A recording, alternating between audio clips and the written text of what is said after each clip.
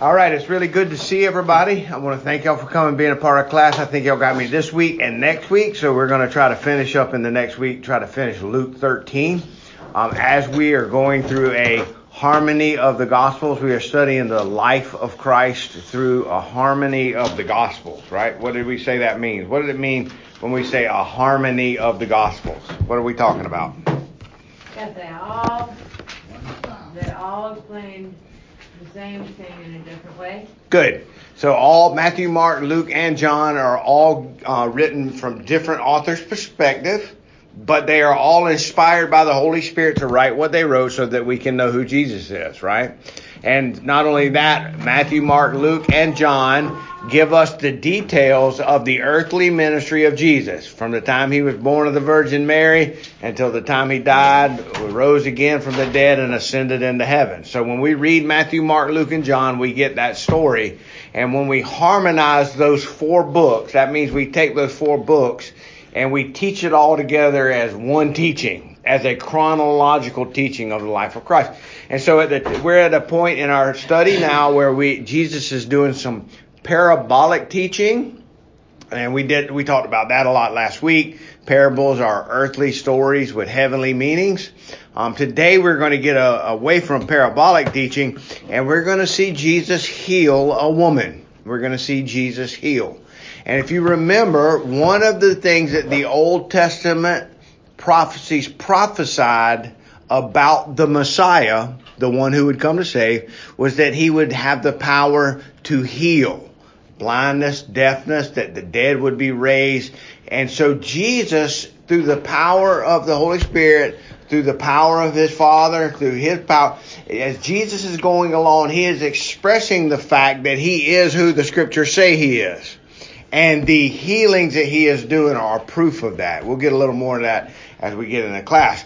But let's go ahead and open with a word of prayer, and you can go ahead and turn in your Bibles to Luke 13 as we get ready to get back into these parables again, or these teachings again. So let's go ahead and open with prayer and begin our class. Father, thank you so much for the many blessings that you pour on our lives. It is so good to be among our brothers and sisters in Christ, to open up your word and to study your truth. We thank you for this ministry that has been provided for us. We thank you for the food that has been provided for us today for lunch, the hands that prepared it, the kind volunteers who took time out of their day to provide us with lunch. Thank you for that. And we thank you for a chance now to come and to study your word. Your word is truth. And Lord, in this world we live in, we so desperately need this truth. There's not a single one of us in this room or within the sound of my voice today that is not struggling with sin, that is not struggling with suffering or pain or worries or doubts or fears or hopes and dreams. We all have things going on in our life that we desperately need your truth to lighten our eyes so that we can know you better. And so, Father, I pray that as we study your word now, you will do just that you will open our hearts and our minds and our lives and our wills to your truth. Help us to receive that truth. Help us to receive that truth, believe that truth, receive that truth, and give us the strength and the willingness to walk in those truths and share them with others. In Christ's name we pray. Amen. Amen. So let's look at Luke chapter 13. Our text for today is going to be Luke chapter 13, verses 10 through 17. Luke chapter 13, verse 10 through 17. It says this.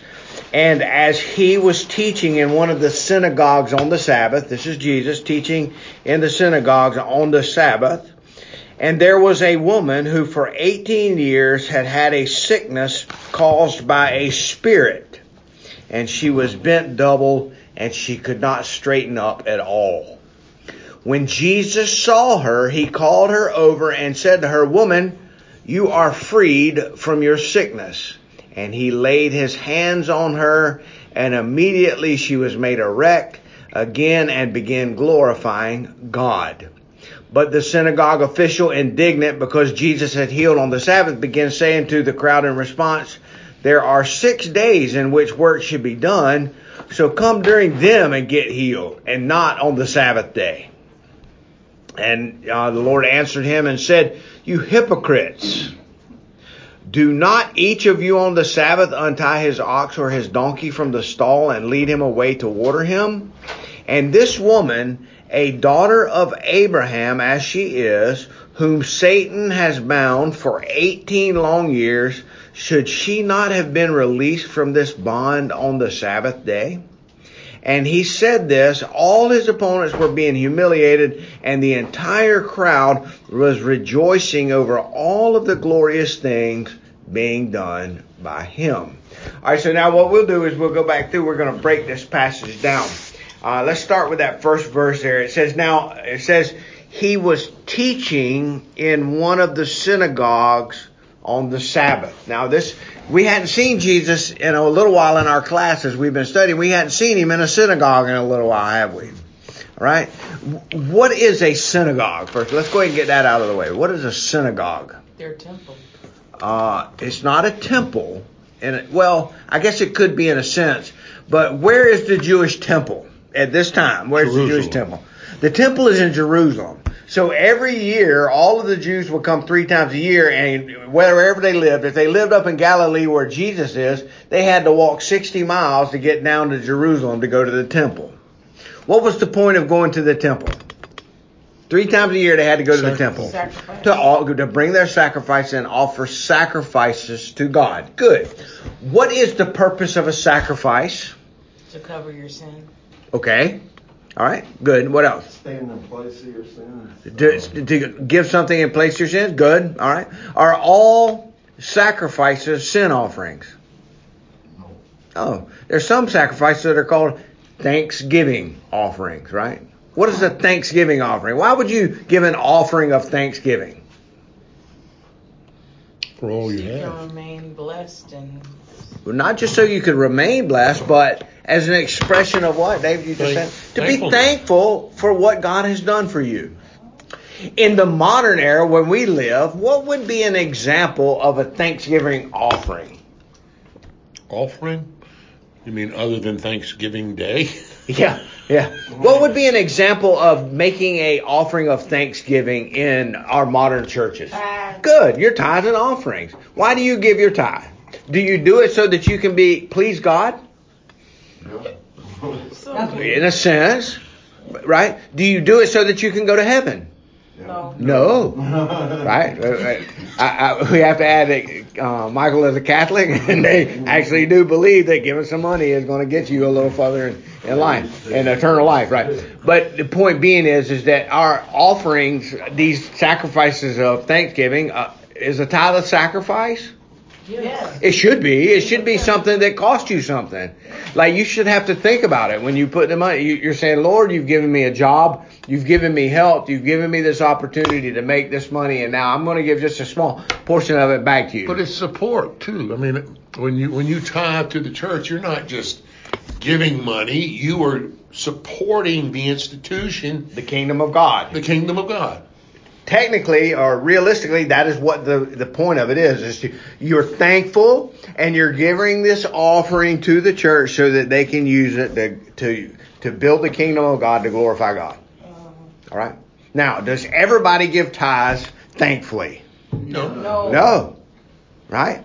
And here's the reality. If you have to think about it, if it's grieving you to put that money in the offering plate, don't put it in there.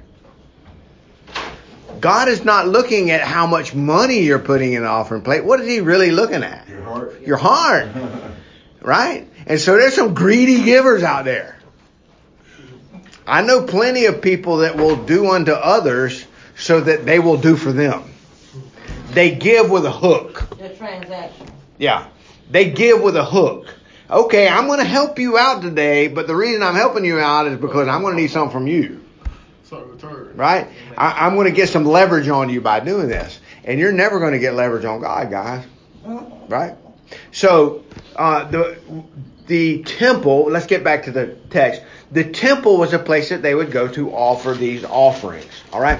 A synagogue was not necessarily in Jerusalem proper. A synagogue would be a local meeting house somewhere out in the community. And every Sabbath, all of the people would gather into the synagogue, and they would read the scriptures together, they would pray together, and they would talk together. What does that kind of sound like? church. It kind of sounds like our churches today. And there is kind of a parallel between that. It's a place where people of like mind gather together and worship God. It's like Rome. No, Rome would be more of the organized church's version of the temple in Jerusalem, right? It's the place you go and offer sacrifices. It's where the high priest is, right? There's a very close comparison between the early church and the church at Jerusalem there that Jesus is. Well, is it kind of a meeting house also? Yes. Yeah, and so they'd gather there during the week. And if you remember when Paul, every new city that Paul would go into, he would go to the local synagogue and he would share with them out of the scriptures that Jesus is the Messiah. And a lot of places they got him beat up, didn't they? Right? Okay, so Jesus would gather in the synagogue. Why do you think Jesus gathered in the synagogue? It's a common place. Because he's Jewish, and that's what Jewish people do. They gather in the synagogues. But when he would go there, he almost every time that Jesus would go to the synagogue, he would wind up getting in. There would be a tiff. There would be turmoil. Why? Because they weren't following God. Yeah, they had the scriptures, but they were so bound up in their traditions and their mindset that when the real truth of the scriptures came and confronted them, they rejected it. We run into this every day in our churches today, don't we? Mm-hmm. Right? People get caught up in their traditions and they set aside the Word of God for their traditions. But in a way, it would be like if Jesus came back today. There'd be a lot of people going, I don't know about this. Yeah, that's very true. And not only that, but he is here. And he's in those places. And I have friends, even brothers in Christ, that say, well, I don't necessarily go to a church. I'm not a member of a local church because you don't have to be a member of a local church. And the reality is there's a bunch of hypocrites at the church, and I don't associate with those people. But did Jesus associate with those hypocrites? Mm-hmm. Yeah. He associated with everybody. He said he didn't come. He went in and he confronted them with the truth. He didn't go in there. There was a couple times he actually went in with ropes and run them out of his father's house, right? Right. But most of the time he would just simply go there and reason with them through the scriptures, and it always ended in a confrontation because he was representing the truth and he was exposing their non-truths. There's a pastor, Steve Lawson, he preaches. You find him on the internet or whatever. But he made a statement. I just read a statement he made the other day. He said the problem with our preachers today is nobody wants to kill them.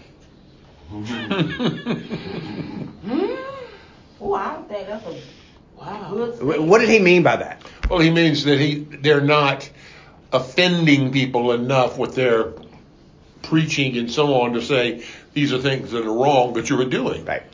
Remember, the gospel is offensive to the natural man. That's what the Bible teaches us. You don't have to be offensive and rude and go in and bully people around and embarrass people and you don't have to be that kind of preacher. But the point that Dr. Lawson is making is if people were really preaching the truth of the scriptures, then there would be turmoil. There would be people being angry and throwing preachers out of their churches. And how many churches are there in this country where there's only 20 members in that church and they're all of two families that have been there for 80 years? And they'll get a preacher in and then in 2 years they throw him out and get another preacher. Why? Because they're set in their ways. They like the way they do things and they don't want somebody coming in and telling them any different. And they're paying for the church. And they're paying for it. That's exactly right. And what do you not think that's probably what was going on in a lot of these local synagogues?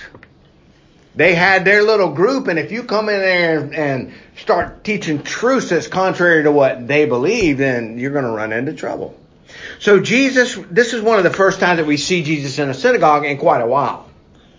And it's funny how that every time that Jesus would mingle with the lower class of society, with the prostitutes and with the tax collectors and with the drunkards. When he would go with these people, a lot of people would receive him and believe him and become followers of Christ. And yet the very times that he would go into what was the proper religion of the day, the very times that he would go in and associate with God's people, they were the very ones that would jump on him and attack him and try to kill him. Well, the prostitutes and the tax collectors and all that already knew, and I don't know about the tax collectors, but, they already knew that they were outside the norms. And the Bible didn't teach to do that. Right. But they had the wisdom to understand, no, I am a sinner. Yeah. But that's what so many people get from the church, is the shield of I'm not a sinner. I'm a Christian. I'm good. And it's a facade. Right. And that's exactly right. And we have to remember what these people are protecting when they're hating Jesus. What are they protecting? They're protecting their way of life, their social status. You're not going to come into my synagogue and tell, I'm the one that reads the scriptures every week in this synagogue, and you're not going to come in here and tell me what they say. They're protecting their social status. These Pharisees, these scribes, these doctors, these lawyers of religion, of the scriptures would come in and Jesus said, know you not the scriptures. And these are the very ones that have the PhDs of theology hanging on their mantles. Now, before we get to pointing our finger at that crowd, we need to remember that each and every one of us in this room should have areas in our lives that are offended by this truth. Remember what's the old saying? You point one finger at somebody else, and there's three or four pointing back at you, right? So you're just as guilty. Right, and I have always, well, not always, but in my ministry, one of my desires is to make sure that I preach to myself before I preach to anybody else. Like in the world that we live in the corporate world that we live in, one of the good qualities of management and leadership is that you're not going to ask somebody else to do something that you have not done or willing to do yourself. Right? And so the truth of the matter is, I find everyday truths in these scriptures that offend me because I am outside of God's will in areas of my thoughts, my life, the way that I live. Like it should be an individual conviction going on in all of our lives every day. And I hope that one of the things that all of our local churches can learn is we're the ones that get bound up when wearing the nice suits and this is my social structure and this is where I go every Sunday and after that we go here and eat and this is the way that I live my life. And when God's truth comes in, He disrupts that. He's going to bring people into your community that aren't like you.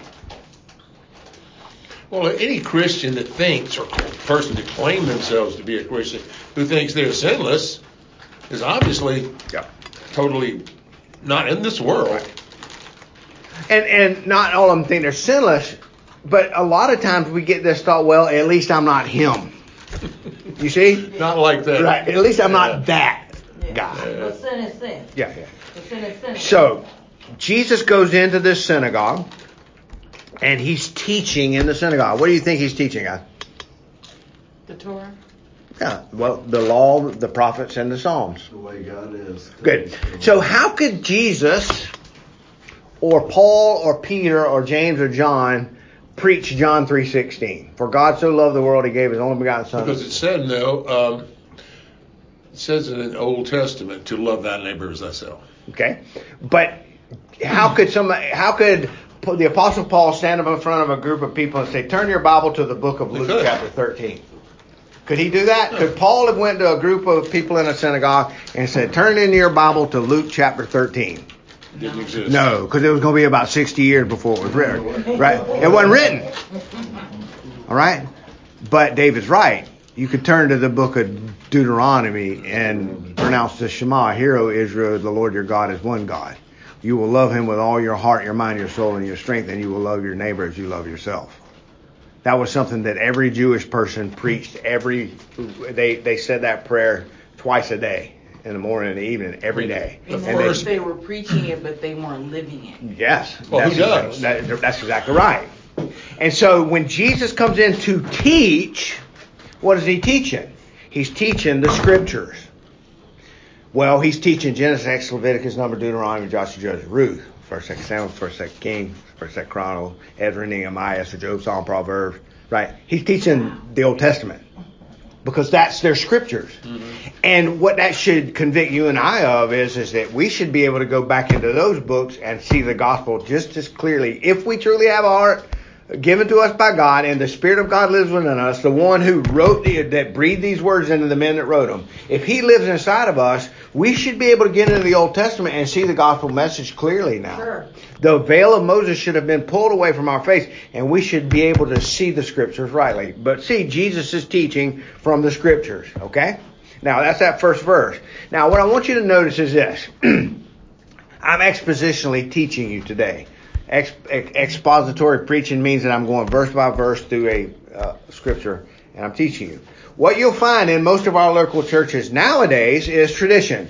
You'll see them come in, they'll read 2 passages of scripture from you from a text, and then they'll preach about their mama's limp or something for the next 2 hours. You see what I mean? In other words, they read the scriptures, and then everything's about what? Them. And you. See, a lot of our preaching is what is known as moral therapeutic deism. That's a big fancy term for this. This is what God can do for you. He can make you feel better. You can be a good person. You can have money. God is going to bless you. And some of those statements are true. He does bless us. But I want you to remember something. This is very important. These people who are rejecting Jesus Christ are the ones that are looking for a Messiah that's going to come in and bless them with material wealth and set them up to rule and reign over the world. And the reason they rejected Jesus is because Jesus came in and said, if you want to inherit the kingdom of God, you must be born again. You must die to yourself and your own desires. You must take up your cross and follow me. Right?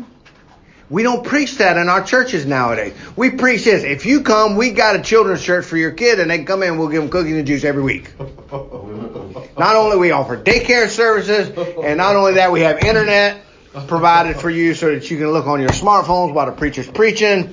We got all of these things for you. Look what we are offering you. And these groups would get into their little community and they would build themselves up that they are the center of the universe. Right? And God, again, I'm not pointing at them, I'm pointing at me. Because I have found myself on my smartphone while the preacher's preaching. Not me. Lori. Right? Lori said she's never looked at her phone in church. I stood up front and Pastor Terry's where he could see if I was on my all right. phone. But Lori's never let me ask you this. Has your ringer ever went off in church? No. Okay. No. All right. I've got a lot of sins, but I got to say that I don't think I've done I say it all that. the time. Okay. You understand the point I'm making. I'm not doing it for your point. I'm doing it because I don't want Pastor Terry to see me. Well, since this is being recorded, I want Pastor Terry to know this. There's been several times in Bible study where your ringtone has interrupted our I know. Did he listen to this? Yeah. All right. No. Okay. Now, again. I won't never open my phone, Pastor Terry. All right. Again. Now, I want you to notice what's happening. We're having fun and we're enjoying life, and that's a good thing. Yeah. But the truth of the matter is, how often do we start talking about the scriptures and then we run off talking about ourselves? Oh, all the time. And you know, there's somebody's phone There in. goes Stanley. All right. Now, Stanley, Pastor Terry. why is that? Why is that? Because the Word of God is truth, and the Word of God exposes what is not true in us. And we like for people to pat our head and tell us how good we are, but we do not like for somebody to come in and criticize us. Well, dwelling on your sins constantly is depressing. It certainly is. God does that for me because last night I got an argument with somebody and I couldn't even relax until I called him and apologized for my behavior. But the Word of God does not teach us to dwell on our sins. It teaches us to dwell on the one who died to take them away. You see? And so the law definitely convicts us of our sin. But the point of the law is not for us to get it right. The point of the law is for us to recognize we can't get it right and take those wrongs to the cross. But part of getting it right, isn't that trying to do right? Not trying, trusting His righteousness. And by trusting His righteousness, His righteousness will come out in you. It will save you. It will pay the debt. But isn't part of repenting turning around? Isn't it trying to change those foibles? Those are fruitions of repentance at work right. in you. All right, and I want you to keep that thought because that's a really good thought. It's going to get a little more into where we're going next. But let me get Lori your question. So like when I'm praying, sometimes I feel like I'm not doing it right because I'll pray to God and say Father and then in Jesus' name, but Jesus is the one that done, and I know they're all God. I get that. But should I be praying to Jesus, to the Father, to the Holy Spirit? Yes. All three. So that's okay. All right. Now listen. I want to address her question. Listen what she said. It's a good question. No, listen what she said. When I pray, I feel. I do. All right. Stop. Prayer is not a feeling. Well, she's expressing feel there as a. And the sincerity of our prayers is not based on how we feel or what we think. It's based on God's looking at our heart. Right, but I'm addressing when she said feel, I feel that's what I'm doing. I feel like I might be doing it wrong because I'm addressing the Father and kind of not addressing Jesus because He's the one that died on the cross for me. So God's Son. God knows everything. And when you pray to the Father, you pray to the Son, you pray to the Holy Spirit. You pray. God is one. So I am not wrong. When you pray to God, you can never be wrong. So when you're praying to God in the Spirit and in truth, you cannot be wrong. Okay. The reason that we have these feelings of doubt can be coming from several different things. One, it could be coming from the devil because he don't want you praying and enjoying your relationship with your Heavenly Father. Another thing is that maybe there is some conviction in your heart that your heart is not right and you're not approaching God in the proper context. Right. The proper context being that Jesus is the one that is interceding for you with the Father, and it's the Spirit of God that interprets your prayers and gets to the heart of the matter for you. So I should worry about that. No, you should pray without ceasing and let Him work it out. Okay. Tim had a question. Yes. I got a question. Okay, so when I pray to God. I don't. It's three persons. Yeah, so that's what I always thought. So I was like, I can't be wrong if I say God. God, please, whatever that particular prayer. So now Lori, of course, has confused me again. Oh, Lord. So when I just say pray to God, I don't need to. Yeah. I want to say, so God, I'm covered in other words. So here, let's summarize this big question. The effectiveness of your prayer is not going to ever be based on your understanding or grasp of the Trinity. Because if you could understand or grasp the Trinity, you would be God. Okay. Use that as a way to humble yourself before the one who you are approaching. And know that the Father, the Son, and the Holy Spirit always hear your prayers. Okay. If they're in spirit and truth. Okay. If your prayers are in spirit and truth, that means the Holy Spirit is the one praying with you and through you and assisting you with your prayers. And the reason they're doing that is because you can go boldly before the throne of God because you're a child of God and the blood of Christ covers your sins. You see? So it's not your job to understand the Trinity or how that prayer is working and relating to God. Okay. If we could understand that, we would be God. So when you call the main line, the operator will put your call to the proper party. Yeah. Yes, you had a question. And we got it. I mean, what time we got? Okay, we're making good on time. Is there a particular way to pray? I thought you just praying just when you reach out to God. Yeah, so there are times, the Bible, Jesus teaches us that when you pray, don't be like the hypocrites. Don't go into the synagogue and stand up in front of everybody and say, everybody look at me and pray. You'll notice sometimes preachers will pray for too long. And they just rattling on. And not only that, but one of the worst things that irks me when I hear somebody praying is when they preach their sermon again through their prayer. or like when they start preaching to you through their prayer. And so, because instead of addressing God, who are they addressing?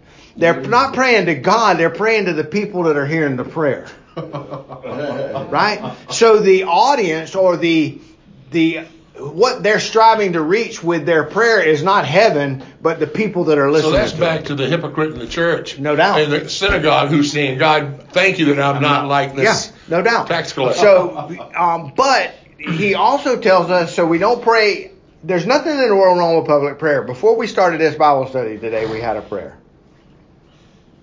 There's nothing wrong with that. God answered those prayers. Jesus said that when you pray, go into your closet and pray. In other words, get alone apart from others and pray. That's because you're not intimidated by what somebody else thinks. Right. And so there are times, Paul tells us to pray without ceasing. So, for example,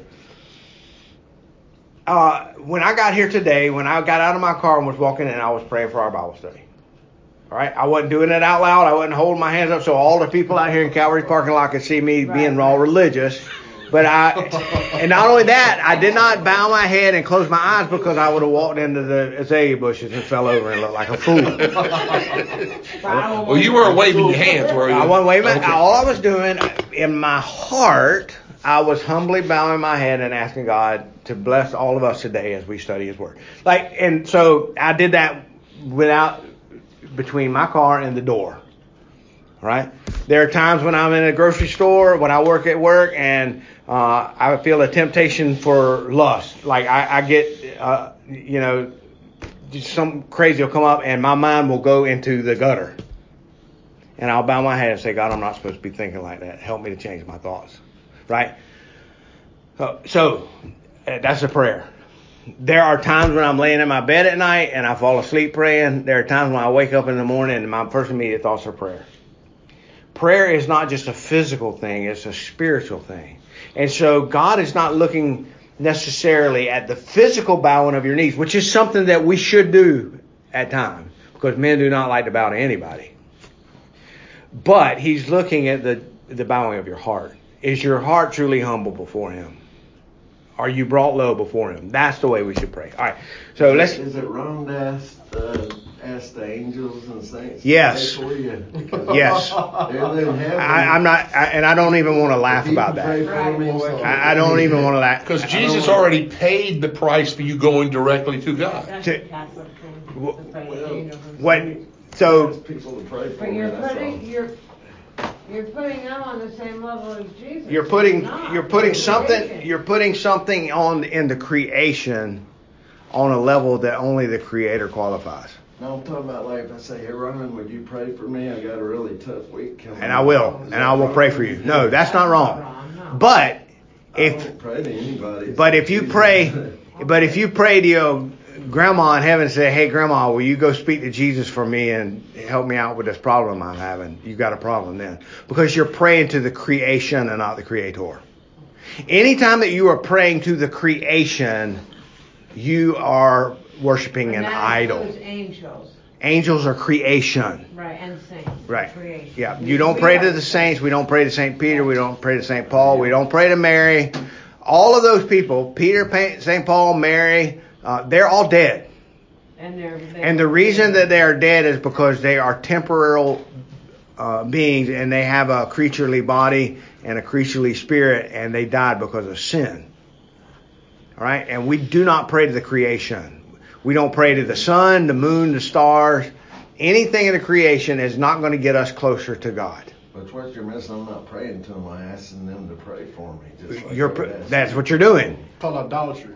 That's a better word for it. Yeah, I know we can get it. Asking people and people. All right.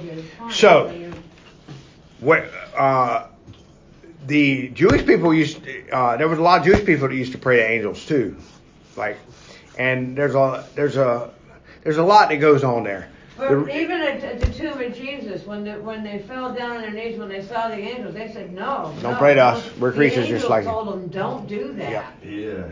All right. Don't do that. You pray to Jesus, not us. But that's scripture, and then there are people who have allowed their traditions to override scripture. Yeah. But they don't and said, "Hey, well, do Jesus that. is so busy, he ain't got time to answer my prayer, so I'll pray to his mom. She can help me out." He's omnipresent. Huh? Hey, Right. son. So, Well, she's in again, let me answer that. Let me answer that definitively and clearly. When we pray, we are never to pray to something that is created. I agree with that. That includes all humanity and all angels. That includes the sun, the moon, the stars, the birds, bees, flowers, trees. The only thing we are to pray, the only person that we are to pray to is God the Father, God the Son, God the Holy Spirit. That's it. No, nothing else. And when you pray Anything to God, else is idolatry. when you pray to God, you're praying to all three. Yes. All right. Now, so now let's get to, that's verse 10. Let's get to verse 11 because we only got 20 minutes now to get the rest of the class done. All right. There was a woman for 18 years had a sickness caused by a spirit, and she was bent double. She could not straighten up. All right. So what's wrong with this woman? She's sick. What's wrong with her? Ricketts. Huh? She could. Have you ever seen like an elderly person that can't? Osteoporosis. I'm getting more like They that. can't look up. Back then. Huh? So they have a name for it. Right. So this woman has some kind of spinal issue or some kind of arthritic issue or some kind of issue that causes her body to be bent over where she can't stand up and be upright. All right. Now, what is it? Osteoporosis? Is it because she didn't get enough milk in her diet? Is it because she's a wicked, evil person? We don't know. Well, it says a spirit, doesn't it? It said it was caused by a spirit. So one of the things there's a couple things I want to bring up and make points of. We've seen passages of scripture in the past in our class here where the disciples asked Jesus, well, why was that man born blind? Was he a sinner or was it his parents that caused him to be born blind? In other words, there is this mindset that your evil will bring sickness upon you. That is actually true in some cases. All right? Remember what Paul said when we take communion. There's been times at my church where I've not went forward and taken communion because my heart was not in the right place. Paul said if you go up and drink of the cup unworthily, you drink death upon yourself. You bring sickness and death upon yourself. What was the point he's trying to make? Well, in my church, we all get up and go up and get our cup and bread and come back and sit down. What are you doing? You're making a profession of faith in front of all of the rest of your church family that Christ has died for you, that His blood was shed for you, and that the bread was His body, the wine is His blood, and that you are partaking of Christ in doing this. All right? Mm-hmm. Now, if it was just because we were sinners, none of us would ever be. In other words, if we have sin, and that's the thing that keeps us from going forward to take communion, we got a problem because nobody except Jesus would be worthy to go down to the table and get the bread and the wine. The point of the bread and wine is what? That His body and His blood have been broken and shed for you, and now that gives you the gracious gift of the righteousness of Christ and the ability to come forward before the rest of your family and say, I'm a child of God. And I have partaken of His body and His blood, and that I am one with Him. But Paul warned that if you're at a point in your life, like in other words, if you're under the discipline of another church, if there's a church around that you've been going to, you are a member of, and you got kicked out because you was messing with the church secretary or something, and they kicked you out of the church, they did that so that you would repent and turn back to Christ and be forgiven. But if you just leave that church and go down the road to the next church and then go start taking communion with them without rectifying the sinful pattern in your life, then you got a problem. And Paul said that be careful about your heart's attitude when you go forward. And there's been times in my life where I've found myself embracing sinful patterns, sinful thoughts that I was willfully embracing a sinful pattern in my life that I shouldn't have. And at that time, I did not feel like I knew that I was not supposed to go forward. Did you feel that you had turned your back on God? No, I just felt that my heart was not in the right position at that time to go forward and take. That I was willfully embracing some sinful patterns in my life that I didn't need to be doing. Now, it could be as little as like using that time of that day to reflect upon that. At our church, we take communion every week. And one of the reasons for that is to be accountable. that every week I'm going forward in front of all of my family and friends and saying my life is right with Christ. Well, going back to what the point you had started making there, if you sin and you take communion and you say you can bring a curse on yourself. Sickness and death is what Paul says. And that could sound like in doing that, you have put yourself outside your salvation. No. The covenant of salvation, of eternal life, the covenant of grace that is bestowed upon the child of God, the believer, is an eternal covenant. And it's God's blood that was shed so that you could be a part of that covenant. It had nothing to do with you. It was all Him. But as a member of that covenant, I have been graciously given gifts and privileges. One of the privileges is that I can walk in peace with my Savior now because He has forgiven me of my sins. And I can be happy and have joy. But there are times in my life where He does not turn away from the covenant, but I do. In my heart and in my mind. And in those times I can lose the blessings that, not lose the salvation, but lose the joy and the happiness. Have you not ever caught yourself living in a pattern of life, even as a child of God, where you were just miserable because you weren't praying, you weren't studying the Word, you weren't fellowshipping with the body, and you were willfully embracing a sinful lifestyle that you knew was wrong? Yeah, most of my life. All of us. That's exactly right. So one of the points of the communion is it's a time for you to reflect on how have I been this week? And again, it's not my righteousness that gets me to heaven, but the command for me to walk in His righteousness, to walk in His holiness, is a command of that covenant. And He holds me responsible when I don't. Well, Jesus commanded them to do this in remembrance of me. Yes. He made Yes. it a requirement. Right. So, I guess what I'm trying to say is this. There have been times in my life where I knew that I was willfully embracing something that was not pleasing to my Heavenly Father. And at those times, I didn't go forward and take of the bread and the cup. It's not that I'm not a child of God. It's not that I'm not a member of the covenant. But the point of His body being broken for me and His blood being shed for me is something that I should take in my daily walk, in my talk, in my way of life. And if I find myself not doing so, I need to be respectful to who He is and repent. So repentance is not just for sinners and wicked people. The child of God should be repenting our life should be a living example of what repentance looks like. Like every day we should be more and more sensitive to the sin within us. We should be more and more recognizing what we're doing wrong. You're practicing not to do. Okay. This woman was bent over. Now, if you guys remember, in the past in our class, I've told you that there are spiritual applications to physical ailments. What would be the spiritual application for someone who is deaf? What would be the spiritual application of that? Somebody sinned. No. Like if someone is physically deaf, they cannot what? Hear. So if someone is spiritually deaf, they cannot hear what? God. They can't hear His word. If someone is physically blind, they cannot see. If someone is spiritually blind, it means they can't see the things of God. All right. If someone is crippled, they can't walk. If someone is spiritually crippled, what does it mean? They limp along. Right. Good. All right. What do you think it would mean to be bent over? The weight of her sins was... Well, the weight of this evil spirit was on her. But the reality is, what's the opposite of being bent over? Standing up. Being all right. Being right in right standing with God. So there could be some spiritual application there. This woman was bent over. Now, again, not every evil thing, not every physical malady that we have is brought on by sin. But some are.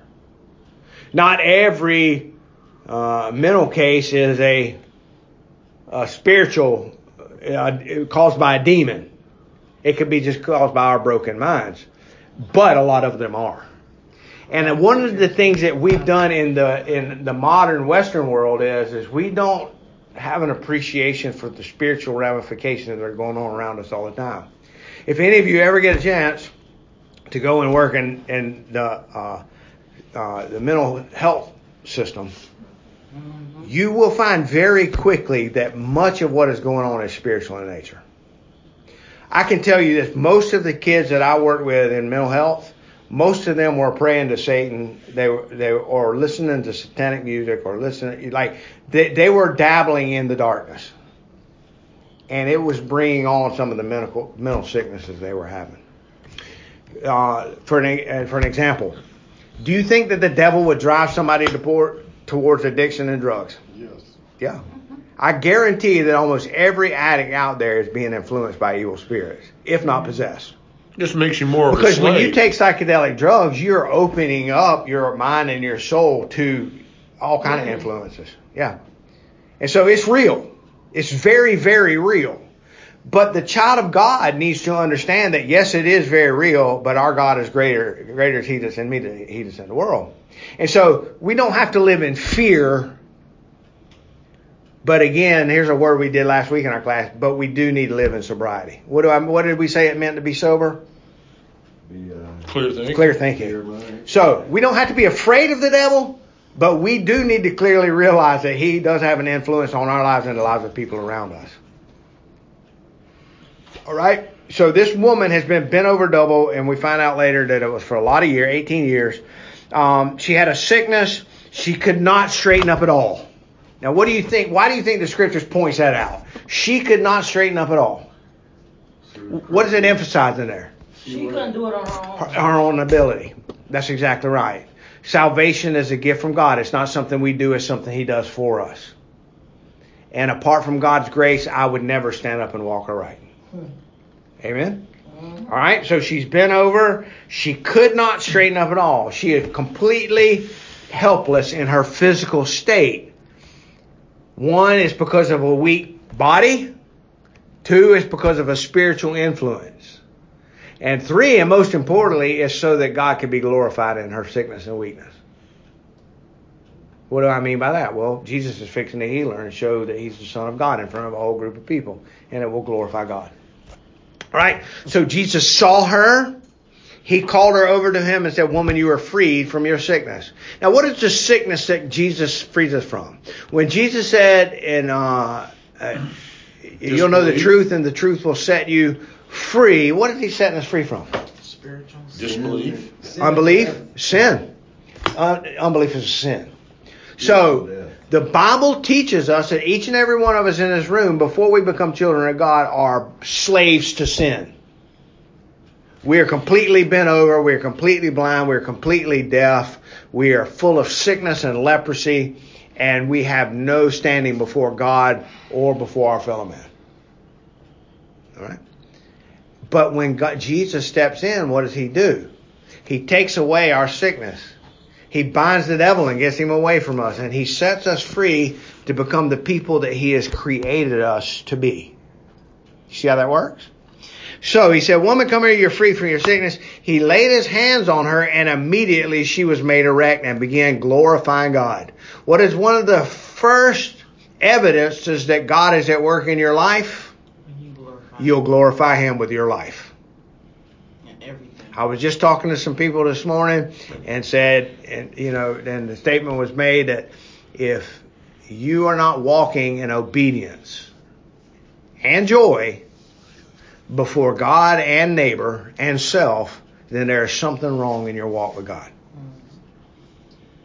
If you do not have the desire to be obedient to God's will, then there is something wrong in your heart. And you need to repent and you need to trust Christ to help you to get right. And I'm not talking to you guys, I'm talking to me. Okay? I am talking to you guys, but Well, it's always a struggle, isn't it? Yes, it definitely is. Good. And there's that struggle again, there's that working again. Now watch what happens. The synagogue officials got indignant because Jesus healed on the Sabbath. Now why are they mad? Because you're not supposed to work on the Sabbath. Not supposed to work on the Sabbath. Let me read something to you really quick. This comes from the Jewish Mishnah. Let me see if I brought it with me. I might not have brought it.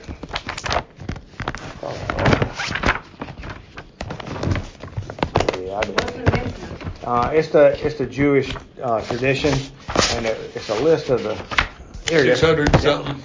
Here's a list of 39 things that you're not supposed to do on the Sabbath. You're not to sow, plow, reap, bind sheaves, thresh, winnow, sort out unfit produce or crops from out of your hamper, grind, sift, knead, bake. You're not to shear wool. You're not to wash it. You're not to beat it. You're not to dye it. You're not to spin it. You're not to weave it. You can't make two loops. You can't weave with two threads. You can't separate two threads. You can't tie or untie anything. You can't sew two stitches. You can't tear in order to sew two stitches. You can't trap a deer. You can't slaughter it. You can't flay it. You can't salt it. You can't cure its hide. You can't scrape it, and you can't cut it up. You can't write two letters, or you can't erase two letters so that you can write two more. You cannot build. You cannot tear down. You cannot put out a fire. You cannot kindle a fire. You cannot hit with a hammer. You cannot transport an object from one place to another. Lo, these are 40 generative acts of labor, less one. 39 things that you are not to do on the Sabbath. Is that from the 650 something? Yeah, there's 650 Sabbath laws that you have to keep up with. Now, the Pharisees that were teaching couldn't even make notes on the Torah or the scrolls or anything like that? No, they wouldn't have wrote them. Well, there's a case where a family up in New York City set a crock pot up, and something happened with the crock pot, but they set it up on Saturday or probably Friday, and it caught on fire during the night. And, but they had done that so they didn't have to cook on the Sabbath. Well, they killed them all. Now, well, I literally only have 3 minutes left. I want to get a couple of things out to you right there. Okay. Is the Sabbath a part of the Ten Commandments? No. Yes. Yes. Sabbath Yes. is holy. Yes. All right, what does the word Sabbath mean? Sabbat, what does it mean? Holy day. So Rest. Day Who of said it? rest. Somebody said it. Rest. Sabbat means to rest. It means to stop. Okay? Now, the point of the Sabbath, did Jesus observe the Sabbath? Yes, very much so. If he'd have broke the Sabbath, then he would have broken Moses' law. He'd have been a sinner. Because on the So sixth he day, always kept the Sabbath. All right? Did he not set that as a standard at creation? He worked for 6 days, and on the seventh day he rested. All right? Now, did that mean that God gets tired? He got tired from creating everything? No.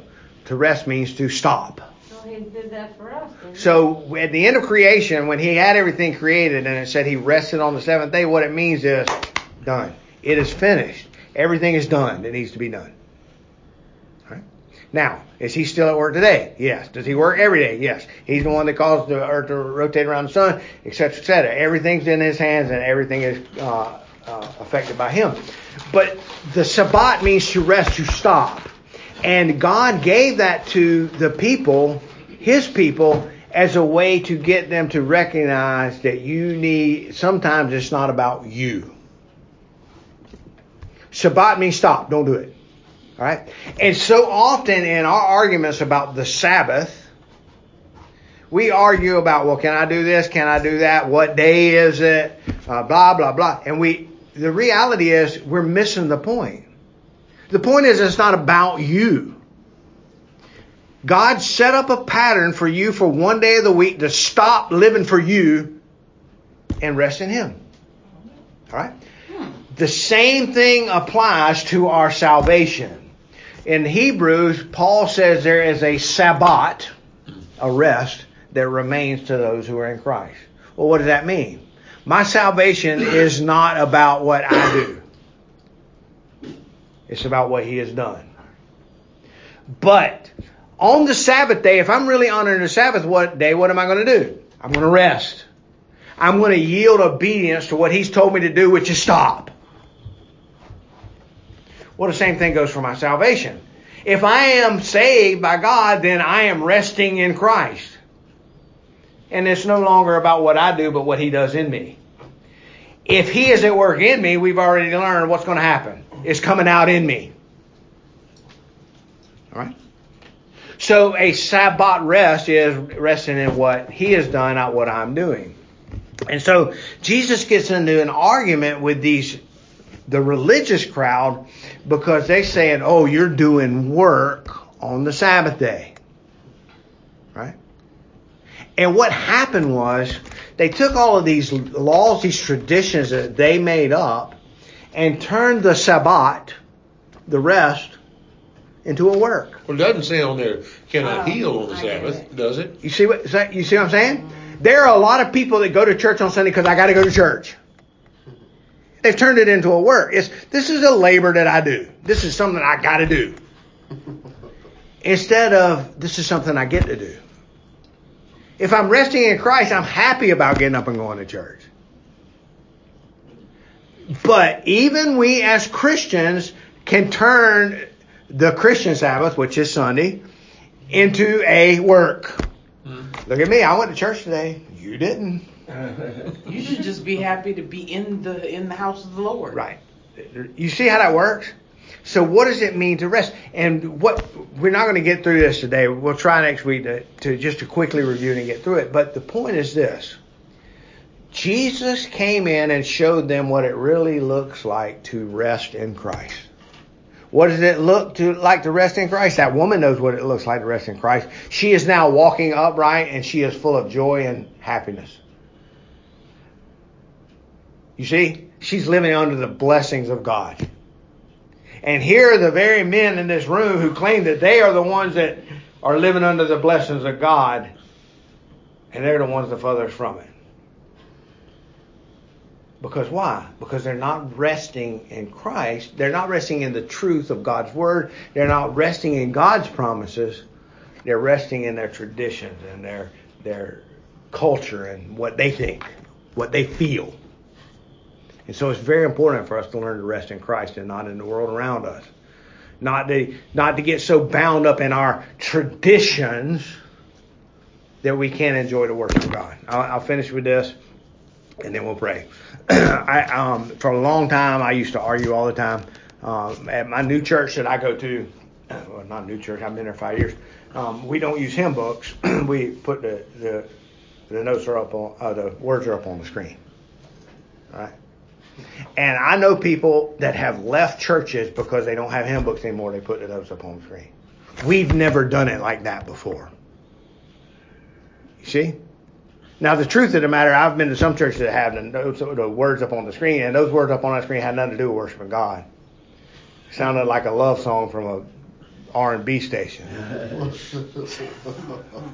Y'all understand what I'm saying? Mm-hmm. It's the words that are up there, and it's the heart attitude of the people that are singing the worship songs to God that is pleasant in the sight of God if they're proper. And it doesn't matter if you're reading them out of a hymn book or off of a wall. It doesn't matter if you're just singing them straight from the heart and missing a few words. Remember, God is looking at your heart because your heart is a reflection of who you truly are. And so, yes, I know people that would, if you read any other Bible than the King James Bible, then you were reading a heretical book. It's a tradition. It's a tradition that they've held since 1611 when King James authorized the printing of that version. There are plenty of good translations out there. NASB, ESV, NIV. There's plenty of good translations out there. But there is that group of people that says if you don't read my Bible, you're reading the wrong Bible. So I was told like a guy who said like there's books that's outside of the Bible mentions them, but they're not in the Bible. The book of Enoch, Jasher. The Bible gives reference to them books. Yeah, they're not officially part of the. They're called apocryphal books, the reason that they're not included is because they have error in them. There's error in them. There's nothing in the world wrong with reading them and enjoying them. They just there's some of them that have error in them. We really got to close because I know they got things. But let's go ahead and close with a word of prayer. We'll try to pick up on that next week, okay? Most gracious Heavenly Father, thank you for this day. Thank you for your love and your mercy and your grace. Thank you for helping us to walk upright. And Lord, I pray if there be anybody in this room or within the sound of my voice that is still being tormented by evil spirits or by bound in the slavery of tradition and self-will and self-righteousness, that you will use your word to open their eyes to your truth. Help them to receive that truth, believe that truth, and walk in that truth. In Christ's name we pray. Amen.